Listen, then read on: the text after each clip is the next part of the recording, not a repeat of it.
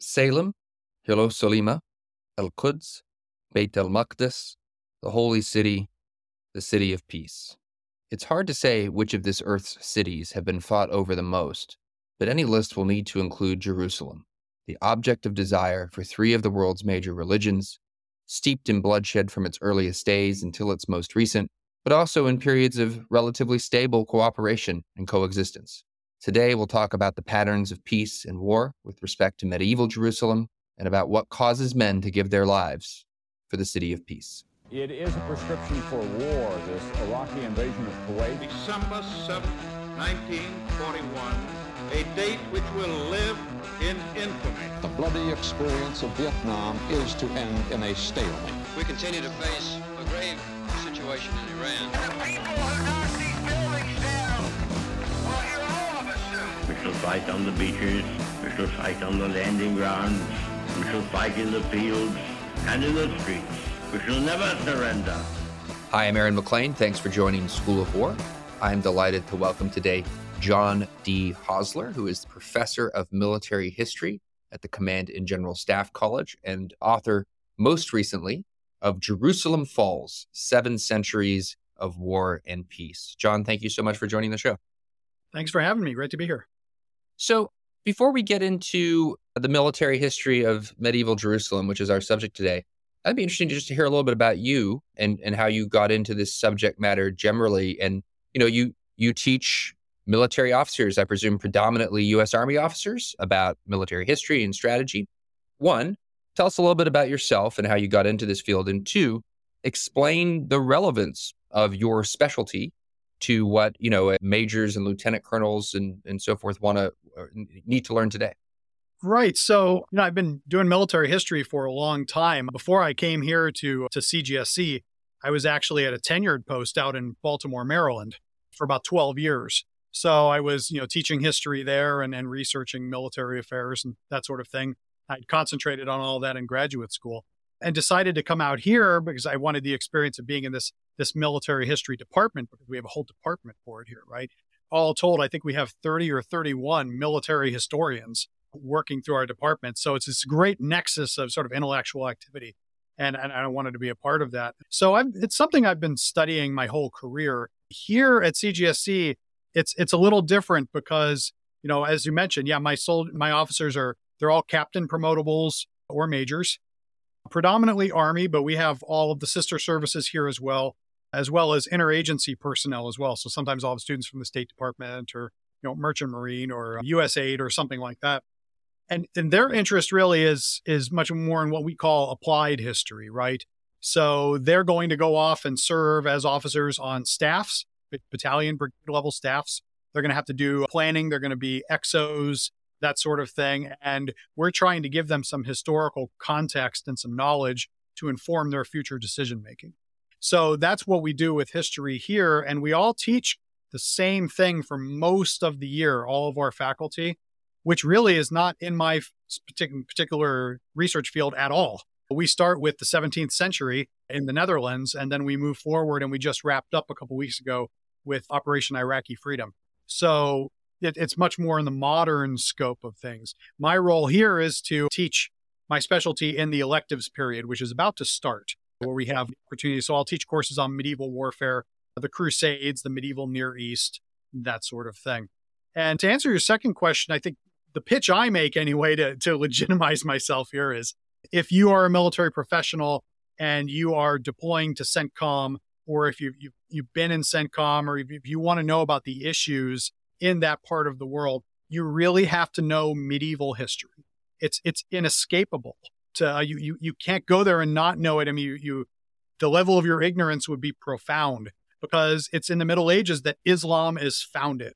It is in the Middle Ages that the heart of a lot of the disputes that go on in the Middle East can really be found. They all originate in the several centuries of the Middle Ages period.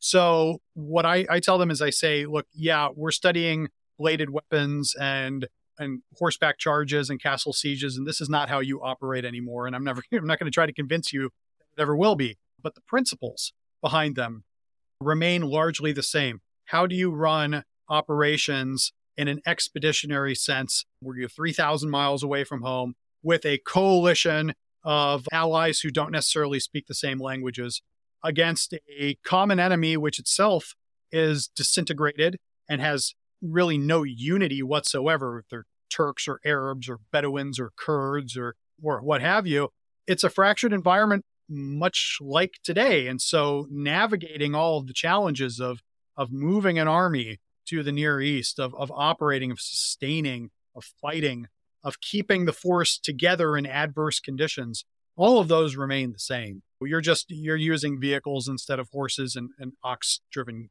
carts, but the ideas are still the same.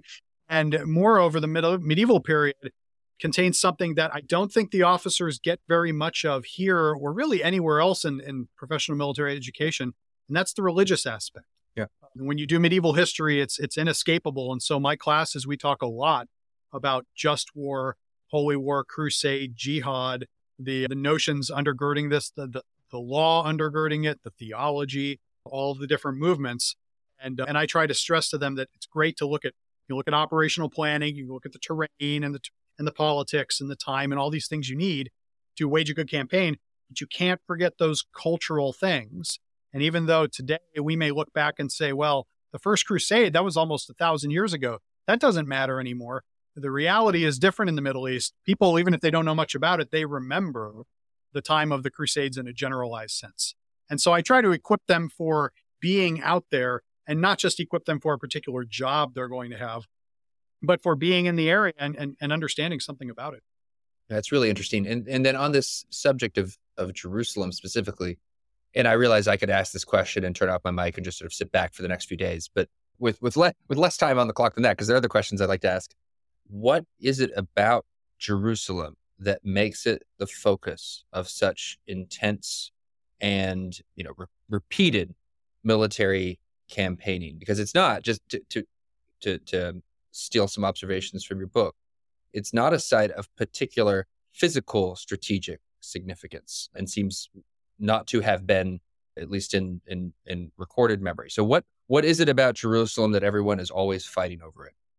Yeah, you're absolutely right. It's the holy sites. There are other lingering aspects of it in terms of heritage of certain groups and tribes that had resided there for a long time, and you do have some kinds of those connections. At one point, it's a frontier outpost of the Byzantine Empire, and so it's viewed as sort of as a part of the defensive scheme, and so important for that.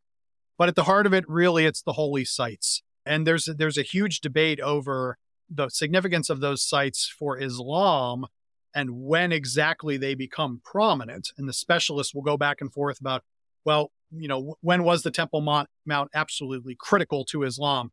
The story is that the Prophet Muhammad went there during the night journey, but that doesn't necessarily mean that the site itself was revered consistently. And so it does take a while, we think, with the Muslim side to recognize these places as absolutely critical.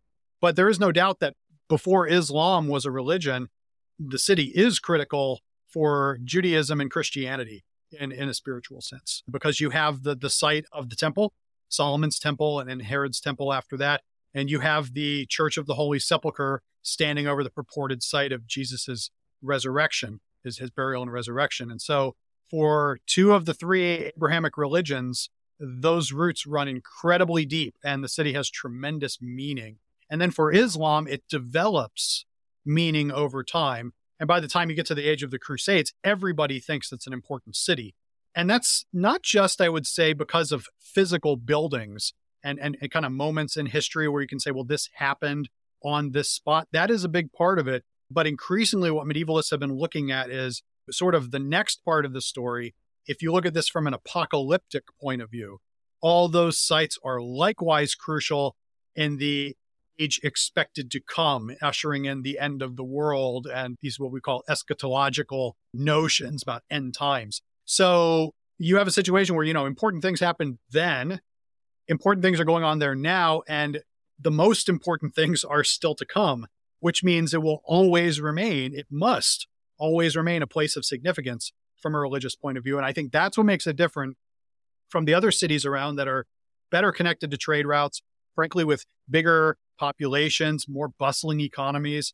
I mean, you can think for most of the book, if you think of cities like Tyre and Damascus and Cairo, these are much bigger metropolitans, Baghdad especially, much bigger, metropolitans with cosmopolitan populations and major trade and economic roles. And then you have a little Jerusalem sitting off the trade routes, never amounting to more than 30,000 people living there at any time in the Middle Ages, usually much smaller, but it has the holy sites. And because of that, it is forever different. Yeah, it's studying Jerusalem seems to me like a fascinating way to study repeated examples of politics and of military action conducted less with material interests in mind and more with, if you like, and you might have a better way to phrase this, but sort of idealistic concerns in mind. We really are fighting for, we're talking about jihads or crusades or what have you, sort of talking about fighting over ideas, right, and conceptions. Right.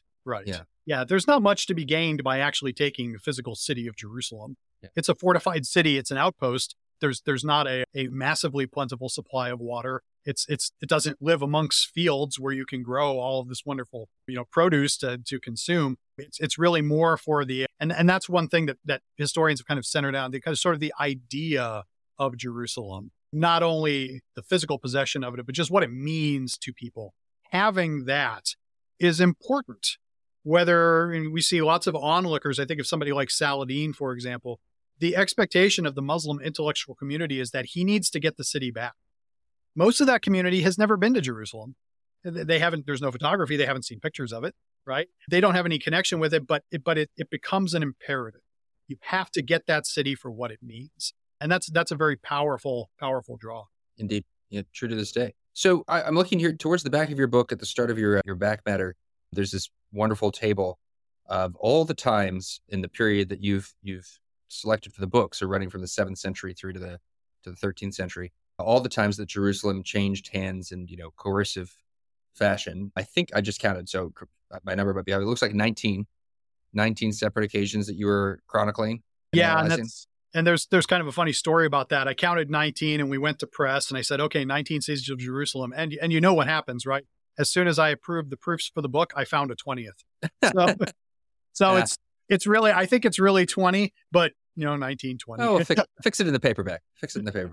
So why don't let me ask a broad question and then we can zoom in on some of these. The broad question is, what are the continuities over these 7 centuries of warfare? What are the patterns that reemerge over and over again? So for continuities, and we've already alluded to this a little bit, the draw is certainly, a continuous thing. I think the major one that I found that I argue for in the book is the counterintuitive one. Normally people would say the theme is warfare. The theme is conflict, holy strife. And I think, yeah, there is that. If you want to look at all the events, obviously 19 or 20 attacks on the city, that's a lot. I would say, though, that's across 600 years. So you kind of space those out a little bit. And there's one period that goes over 300 years where there's no attacks at all, right? So there's a concentration of them in the high Middle Ages period. So what that led to me to consider is whether there's another theme. And the one I argue for is that the theme is actually, and I always hesitate using this word because it means something different now, is what I would call tolerance. Not in the modern sense, but in the medieval sense. The idea that we have in this city a diverse group of people praying in different ways, believing in different things, from different ethnic backgrounds, all different persuasions, who probably don't like each other very much, but have over the centuries found a way to live with each other, to tolerate the mere presence of the person next door, while at the same time really wishing that, that person was actually a Muslim or that person was actually a Christian. I don't like what they believe in, but that's a neighbor, that's a customer in my store, that's a part of the community. And for better or worse, we're kind of all in this together. And I've been able to track, I think, over 600 years, that as what I would say the dominant theme of life in Jerusalem. And it makes it different than other places in the Near Eastern world during the Middle Ages that don't have that, where you have much more constant civil strife, much more constant warfare. I mean, 20 attacks on Jerusalem is one thing. I don't think I can even count the times Damascus has been attacked. It's off the charts, right? It's always getting attacked. And in places like that, you don't have these kind of wonderful communities with people praying next to each other. Whereas in Jerusalem, you really do. There's this one anecdote I point out in the 11th century where things are getting a little gritty in the Holy City. And one of the Muslim law schools, the Maliki school, I believe, decides to pick up and move. They say, look, life is no good here. There's been some problems. We're going to move and we're going to go to Tyre. So we're just moving. We're picking up the law school and we're moving. And what's shocking is before they do, they go to their Jewish compatriots in town and they say, hey, you should get your yeshiva and bring it with us. Why don't we go to Tyre together? And you see this very strange things to a Jewish law school and a Muslim law school. They pick up their roots, they pack up all their students, and together they move over to Tyre because it's a much more interesting city and it's a safer place to be. That absolutely extraordinary. That is not the kind of thing you hear about or even think about when you think about, the age of the Crusades. And yet that event happens not too long before the First Crusade arrives. Well, let's go to the start of your account. And there are a couple of, the first one's pretty, I take your point, but the first one's pretty savage. The first handover of Jerusalem that you chronicle in the book, right? Which is a Persian seizure from the Byzantines, if I'm not mistaken. Tell us, paint us a picture of what Jerusalem means to the Byzantines and to the Christians and Jews who live there at the beginning of the 7th century. What do they have in their minds? That's a great question, because you do have a Christian and Jewish community in Jerusalem at the time. They are living side by side, but their outlook on life and our sources are very sketchy. They're always very, very partial in this particular part of the 7th century. So we don't have a great grasp on what they were thinking. But if I were to speculate, I would say life is a lot more rosy there if you're a Christian living under Byzantine rule than it is for the Jews. The city has its meaning clearly. I mean, there is a church built over the Holy Tomb for the Christians. It does have the wood of the purported true cross that Jesus died on. And then you also have Jews in the city worshiping and caring about their daily lives.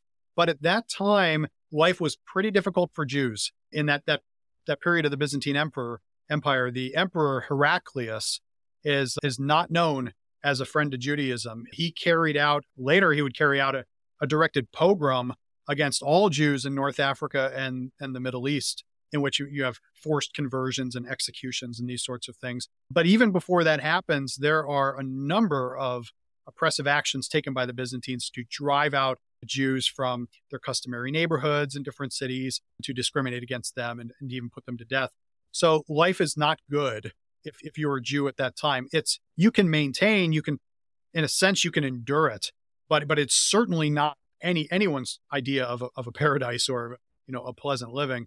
And when the Persians show up, you kind of see this because they're coming from a non-Christian, non-Jewish persuasion. There doesn't appear to be any really religious motivation when they come to the city in 614. They're there for plunder as part of a larger war. And you see the Jews very quickly jump to the side of the Persians. Right? They join in with the attackers, which tells you a lot about what's going on inside the city. Normally, it'd be the reverse. It'd be the besieged mentality. We all have to work together or we're all going to die. And instead, it's no, we're with the, you call them bad guys. We're with them because we're frankly sick of how you've been treating us. Yeah. In your account of the sort of a series of linked episodes, right? This combination of civil strife and then, foreign invaders, despite the sort of overlay of Abrahamic religions, it could be an episode out of Thucydides, right? Like all the same sort of dynamics of a city tearing itself apart because of the tensions built into the city. And then you have, a foreign marauder that's being sort of dragged into those politics. It felt very familiar. Yeah, I would agree. I think if you look at any city that's under siege for a considerable amount of time, like you point out, whether it's Athens, right, whether it's Rome or Jerusalem or someplace else, you're going to have those kinds of fights that go on. For Jerusalem, the most famous one is the one I don't cover in the book, really. It's the Roman sack of 70 AD, where, Josephus's account is just, everyone is turning against everyone. And if you are insufficiently zealous, then the garrison itself is going to come after you, and the deprivations that are in the city and eating shoe leather and those kinds of things to survive. All of that, the longer a siege goes on, is just get magnified and magnified. And as you point out in 614, there had been some problems in the city anyway. You have this rampant gang warfare that's going on and these kind of localized retributive acts, which is already setting a tone of this isn't exactly a unified community, right? But the Persians show up at the perfect time to attack. So the Jewish community then sort of quite rationally, in a way, aligns itself with the Persians. How does that work out for the Jewish community when the Byzantines come back? So, yeah, it works out for them in the short term, but not in the long term for sure. And there's these sort of sordid accusations of Jews ransoming Christian prisoners and executing them and these sorts of things. It's a little murky what happens when the siege is over. There is some, I would throw it in the genre of apocalyptic literature that makes the claim that there was actually a sort of Jewish governorship of the city very soon after the siege ended, where it's actually the Jews running the show. And no one agrees on that because the evidence, you read it and you're like, ooh, this is, yeah, if you look at it in one way, I suppose, but in the other way, it's very difficult to do good source critique on it. So, but it seems to be, regardless, 2-3 years pass where you have this pretty pleasant living. And then in the larger context of the war between Byzantium and Persia, Emperor Heraclius starts to turn things around. And he starts to succeed. And in the 620s, he's going to win his war against Persia. And when that happens, the people who stood against the Byzantines, you sort of have to know that the hammer is about to drop. And it's not for nothing, as Heraclius approaches Jerusalem, as he's riding towards the city, a group of Jews goes out and sort of meets with him way down the trail and says, hey, can we make a deal, right? So that can we preserve some rights here? And he's very amenable to this. He's riding high off a successful campaign, and he wants to be generous, these sorts of things. And he agrees, and he says, yeah, don't worry, we're not gonna do anything to you. Jews are safe. And then as soon as he gets to the city, it all changes because the local monks start begging him to take revenge because they blame the Jews for all the disasters. And that's when the pogroms start. And it's a series of very ugly episodes with some frankly astounding stories. There's one, I think, of the monks who say, Heraclius says, well, I can't kill all the Jews. That's murder, right? Isn't murder against the commandments? And they say, no, don't worry about it. What we'll do is we'll fast. We'll go on a fast for you. We won't eat eggs, for however many years, and we'll intercede with God, and you'll be okay in front of the big guy. And then sort of given the clearance by the monastic establishments, all right, game on. And then you turn this bloody corner. So the Jews have, this brief interlude where they're free of the Christian imperial rule, but it does not last very long, and the punishments are going to be meted out as soon as the Byzantines get the city in their possession again. So staying here again towards the front of the account for a while. So this all occurs. The Byzantines, the Romans, whatever you want to call them, are back in charge. Meanwhile, down in Arabia, things have been percolating. And I realize we're about to wander into deep waters here. You alluded to this earlier. It's funny. I should say, by the way, as we chat, the book is really like a really expertly done essay that's just navigating essay in the best broadest sense of the term. That's just navigating through what is clearly just dizzyingly complex, contradictory source material, and for readers who are not themselves scholars of the period, doing so in a way that does make it possible to follow and learn from what it is we actually can know about the period in a way that feels very relevant. So I thank you for that. It was a blast for the past for me. You referenced Patricia Crone's Hagarism, which takes me back to graduate school. But so things are percolating down in Arabia. Ultimately, this will result in a Muslim an Arab seizure of Jerusalem. Why do the Arabs come to Jerusalem? So there's a couple answers, I think. One is that it is a outpost garrison protecting the southern edge of Syria. It does need to be taken in order to really have the kind of authority, the territorial authority you want, right? This is on the heels 2 years beforehand in 636. The Arabs had won this smashing victory at the Battle of Yarmouk. So, and then Heraclius famously bids adieu to Syria. Says, so long, good luck, but I'm leaving. And you know that you have these towns on the ropes. One by one, they're going to fall. It's just a matter of time. So if you want to extend the territories of these Rashidun caliphs, these successors, then you have to take it, right? You need it in your wheelhouse. On the other hand, there's also that religious draw, right? And this is where some of the confusion comes in with the early Arabic specialists. How much do those holy sites mean to the conqueror whose name is Caliph Umar ibn al-Khattab. How much does it mean to him? Is he taking the city for religious purposes because he's got some notion that these are sites holy to Islam? Or is it more just kind of the political, this is part of my domains now? I argue, I think it gets back to that point I raised earlier about the apocalypticism, that he's got that on his mind. The most famous Arab account of this early period is written by a historian named al-Tabari, who commands just tremendous respect for his scholarship. And he makes the point that Umar was asking about the gate of mercy on his way to Jerusalem. And that's a reference to what we today call the Golden Gate. It's a gate on the eastern edge of the Temple Mount, where, according to Muslim belief, this is where the Antichrist will be defeated before end times. And the Golden Gate figures into Christian and Jewish eschatological stories as well. So to me, I look at that and say, well, if al-Tabari is telling the truth, and he's writing kind of a ways after the event, but if he is telling the truth, it sounds like Umar is captivated on the religious sentiment here. Two other things I think go into that. One is recent scholarship. There's been some great books out about early millenarianism in Islam and how much of the Quran is actually dedicated to end times discussion, with the argument being that it's a lot more than people want to give it credit, right? So that discussion is taking place. Umar himself was skeptical that a guy like Muhammad could even die. When it happens, he refuses to believe it.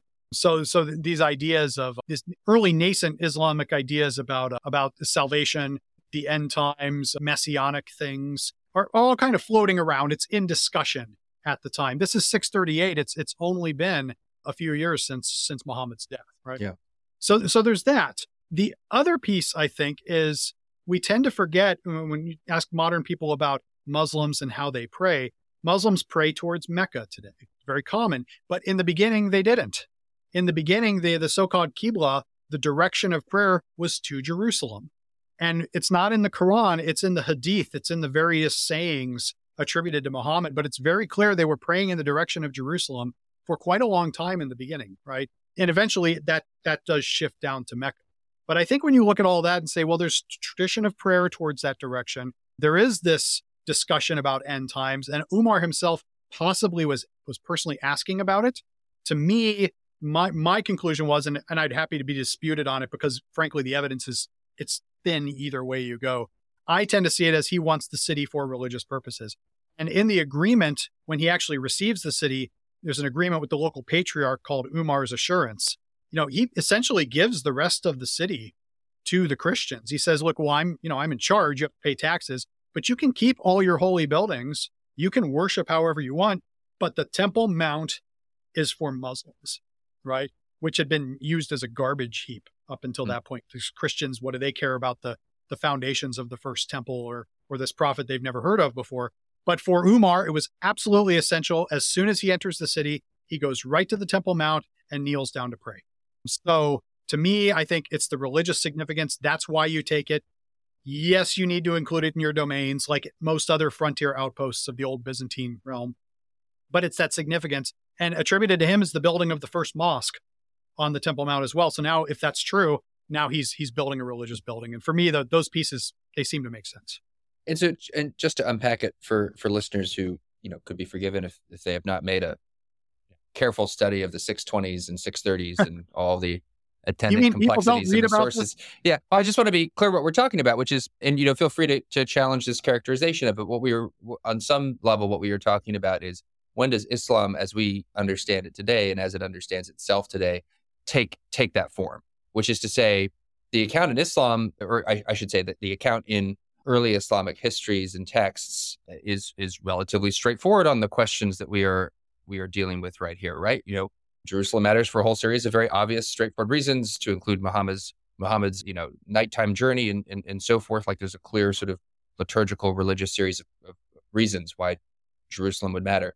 And as you get into the sources in a more detailed fashion, as you have, it's less clear what was actually the case at the time versus what appears to be the case in histories that actually, are written hundreds of years later. Is that fair? No, I think that's absolutely fair. The first century of Islam is a thriving area of study right now, and people are fascinated with it. you have frankly, it's an evidentiary problem. I mean, you're talking about the early days here, right? So the Quran is still being compiled.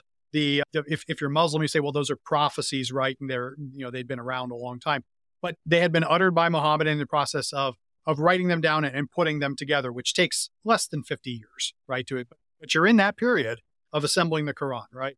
And most of our Arabic sources that are written by Muslims who have kind of the window into that are written much later.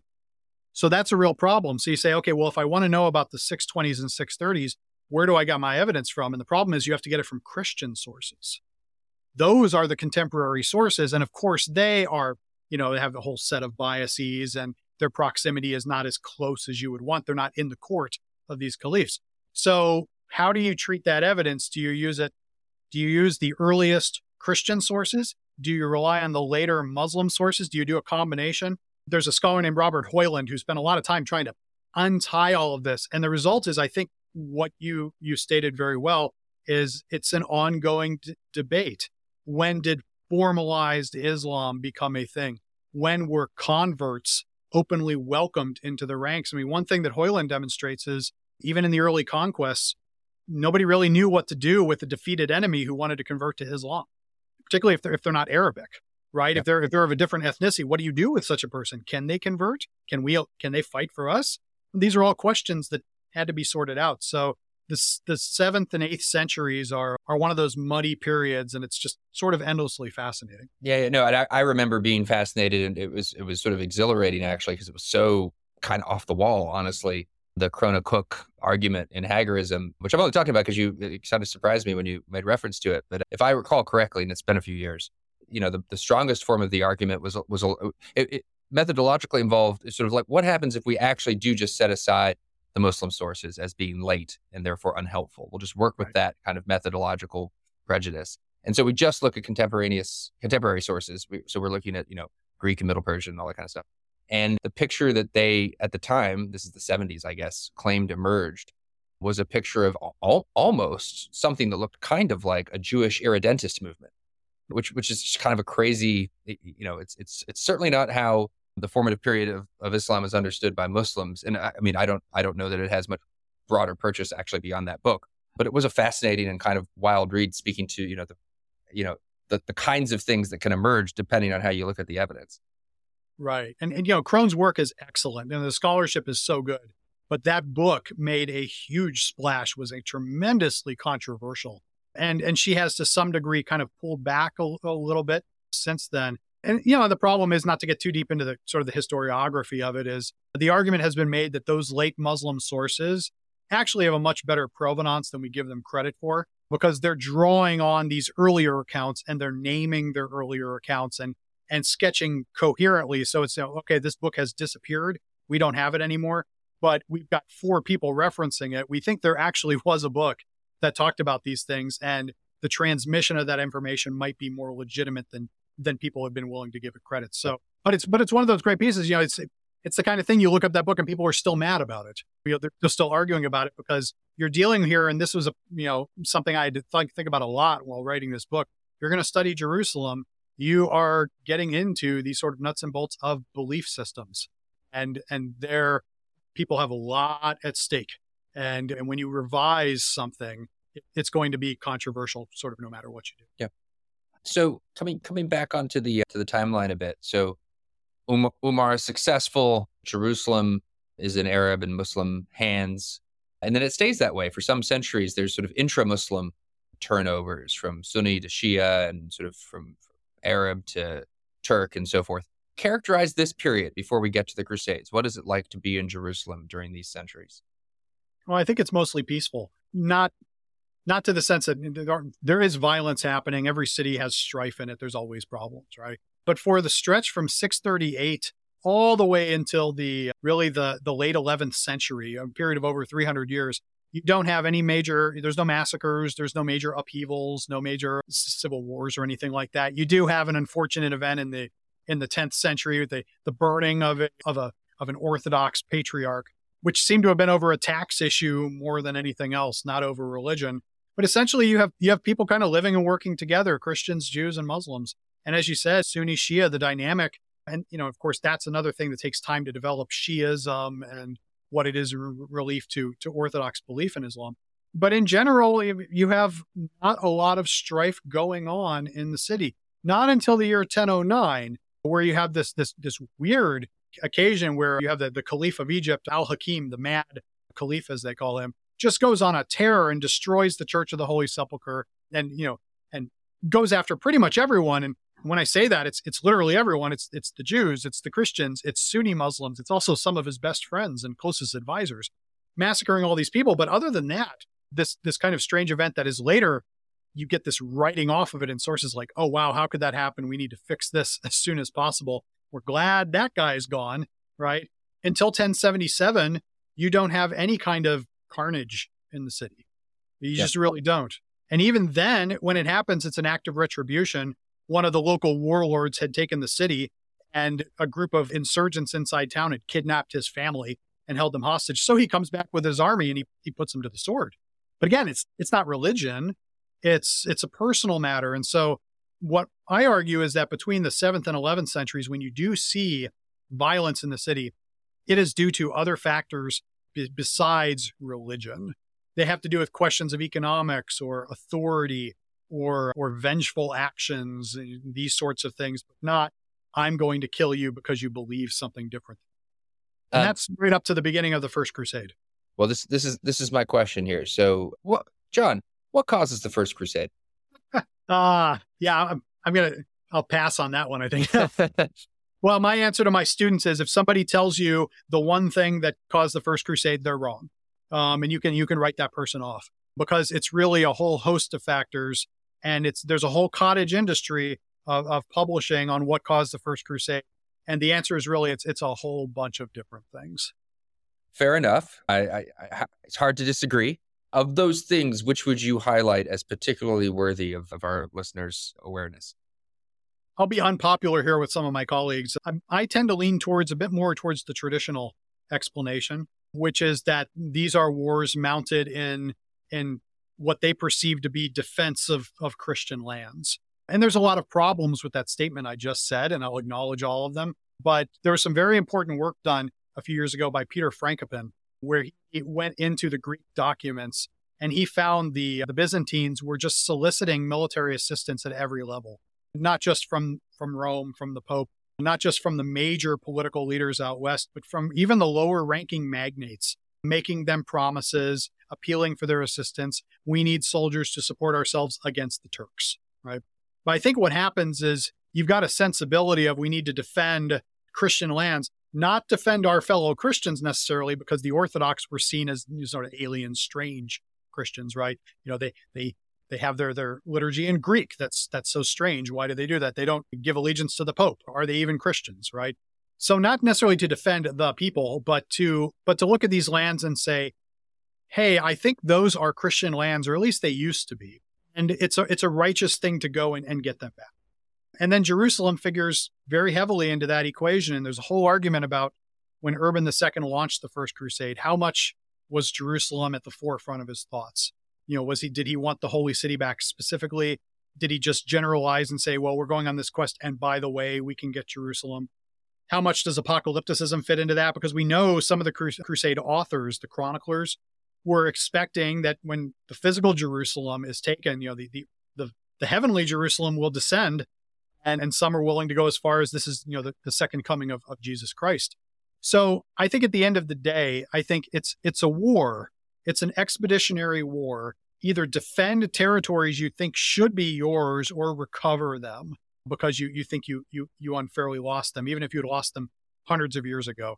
And I tend to look at that the military lens, but even that is, everything I've just said is highly controversial in specialist circles, because then you get to the idea of, well, was this an offensive war? Was this a defensive war? Is this a holy war? What kind of holy war? And you go down all of these rabbit holes. But I think the one thing we can stand on is people were asking for assistance. Assistance was provided. And once the expedition sets out, they head straight for Jerusalem. So whether they figured that out on the way or if they had a grand scheme the whole time to take it back, they're obviously bending their way down there. From the Muslim perspective, they look at it more in grand strategic terms. The earliest Muslim commenter says this is an assault on Islam. First, the Christians went to Sicily. Then they went to Iberia, and now they're coming to the Levant. They're coming at us on all fronts. And I think that perspective, merits serious discussion as well. So there are aspects of all this that, seem deeply familiar, like so much of what we've talked about is familiar, depending on how you want to define a war.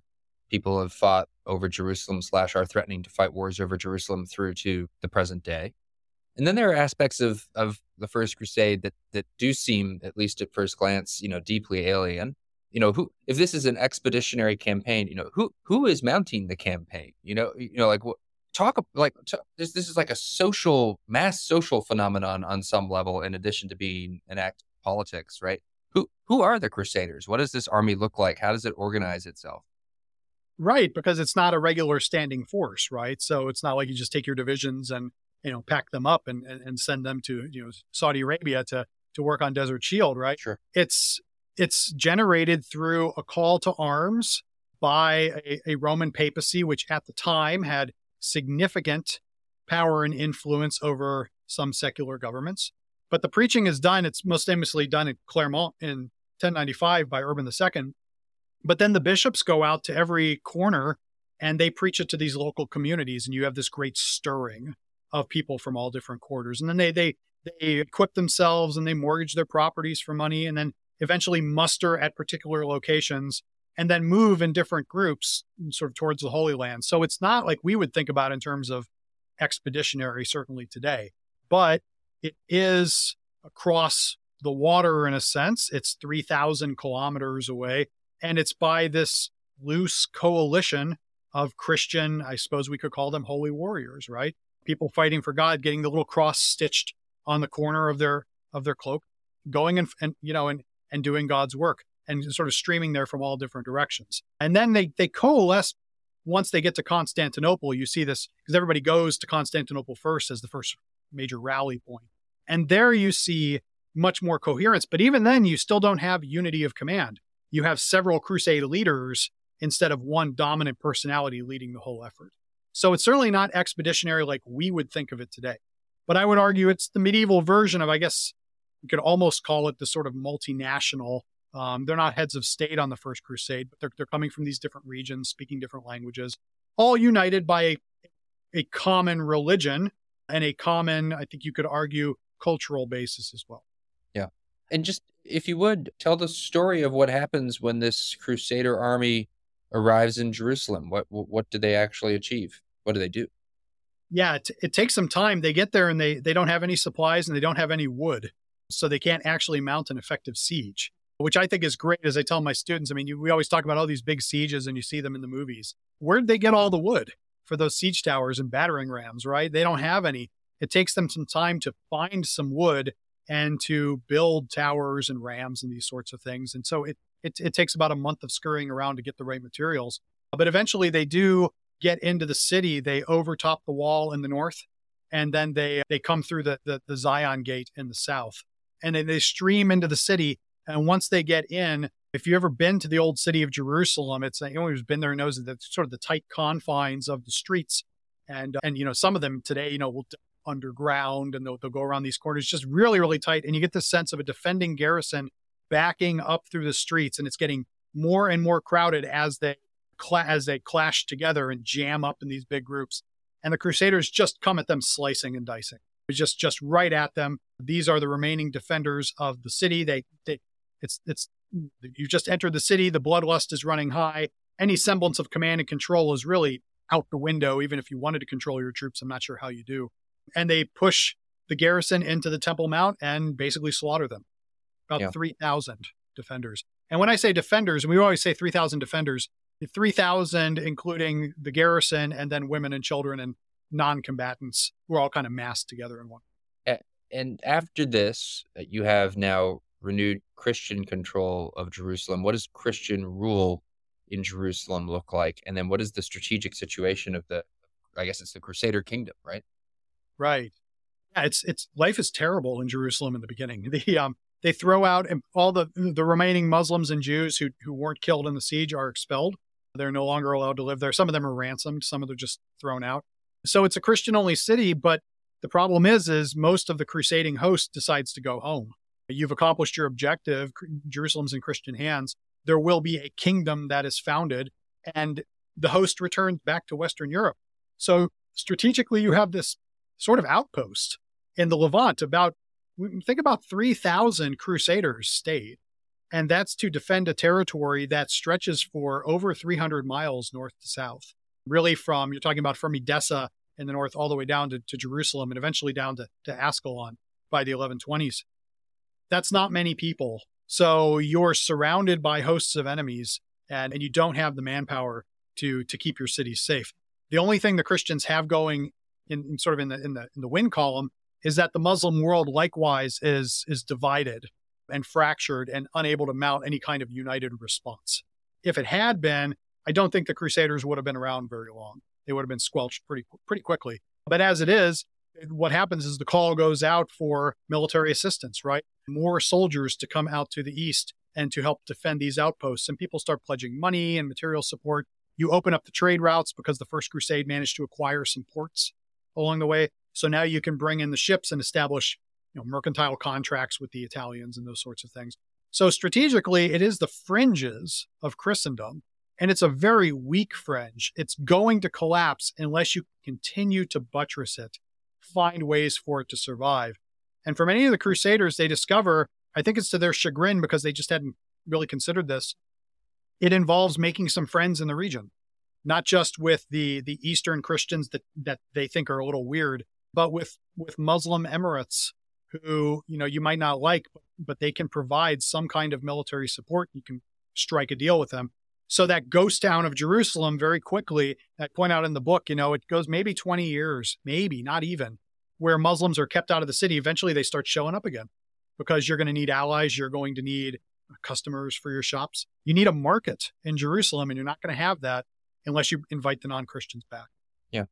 So I'm conscious of our time here. So rather than going sort of crusade by crusade through the rest of your account, I mean, what is to come here? And maybe you would come back and join us one day and we'll do a dedicated conversation of the Crusades. I mean, some of the personalities that people will know are central figures, right, in the Crusades to come. Saladin, Richard the Lionheart, right? All of these figures. What, as you talked sort of in broad terms about the Muslim period that precedes the First Crusades, talk about the Crusader period. What are the patterns? What are the major Muslim movements here that people should know about?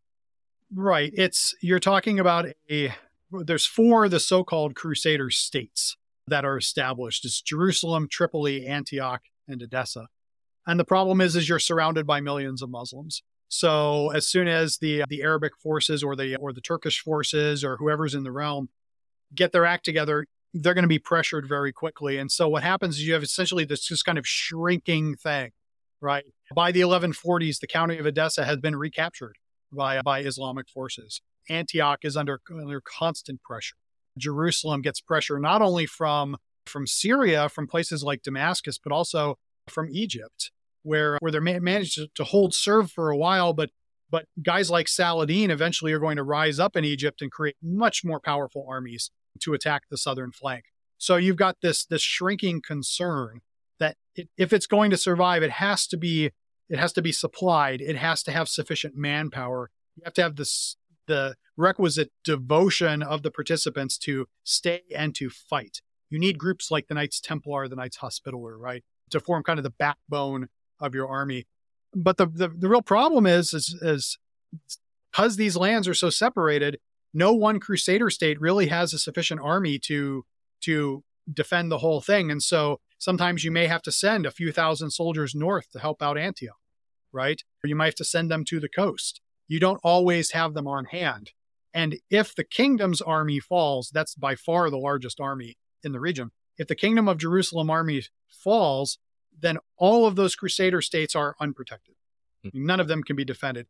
And that's what happens in 1187 when Saladin wins his famous victory at the Battle of Hattin. He wipes out the kingdom's field army. And once he does, everything is for the taking because they simply don't have the combat power to hold them off. Yeah. Speaking of the Knights Templar, I have to say I learned from your book, and I did not know this. I should have known it. Like any good American of my class and generation, I get all of my information about this period from movies and Umberto Eco novels. And so I did not know the Knights Templar, and you'll correct me if I get the details wrong here, but the temple in the name comes from from Solomon's temple, which in practice, physically speaking, was the occupied Al-Aqsa mosque. Do I have that right? Yes. So they are the knights of the captured Al-Aqsa, which is they call the Temple of Solomon.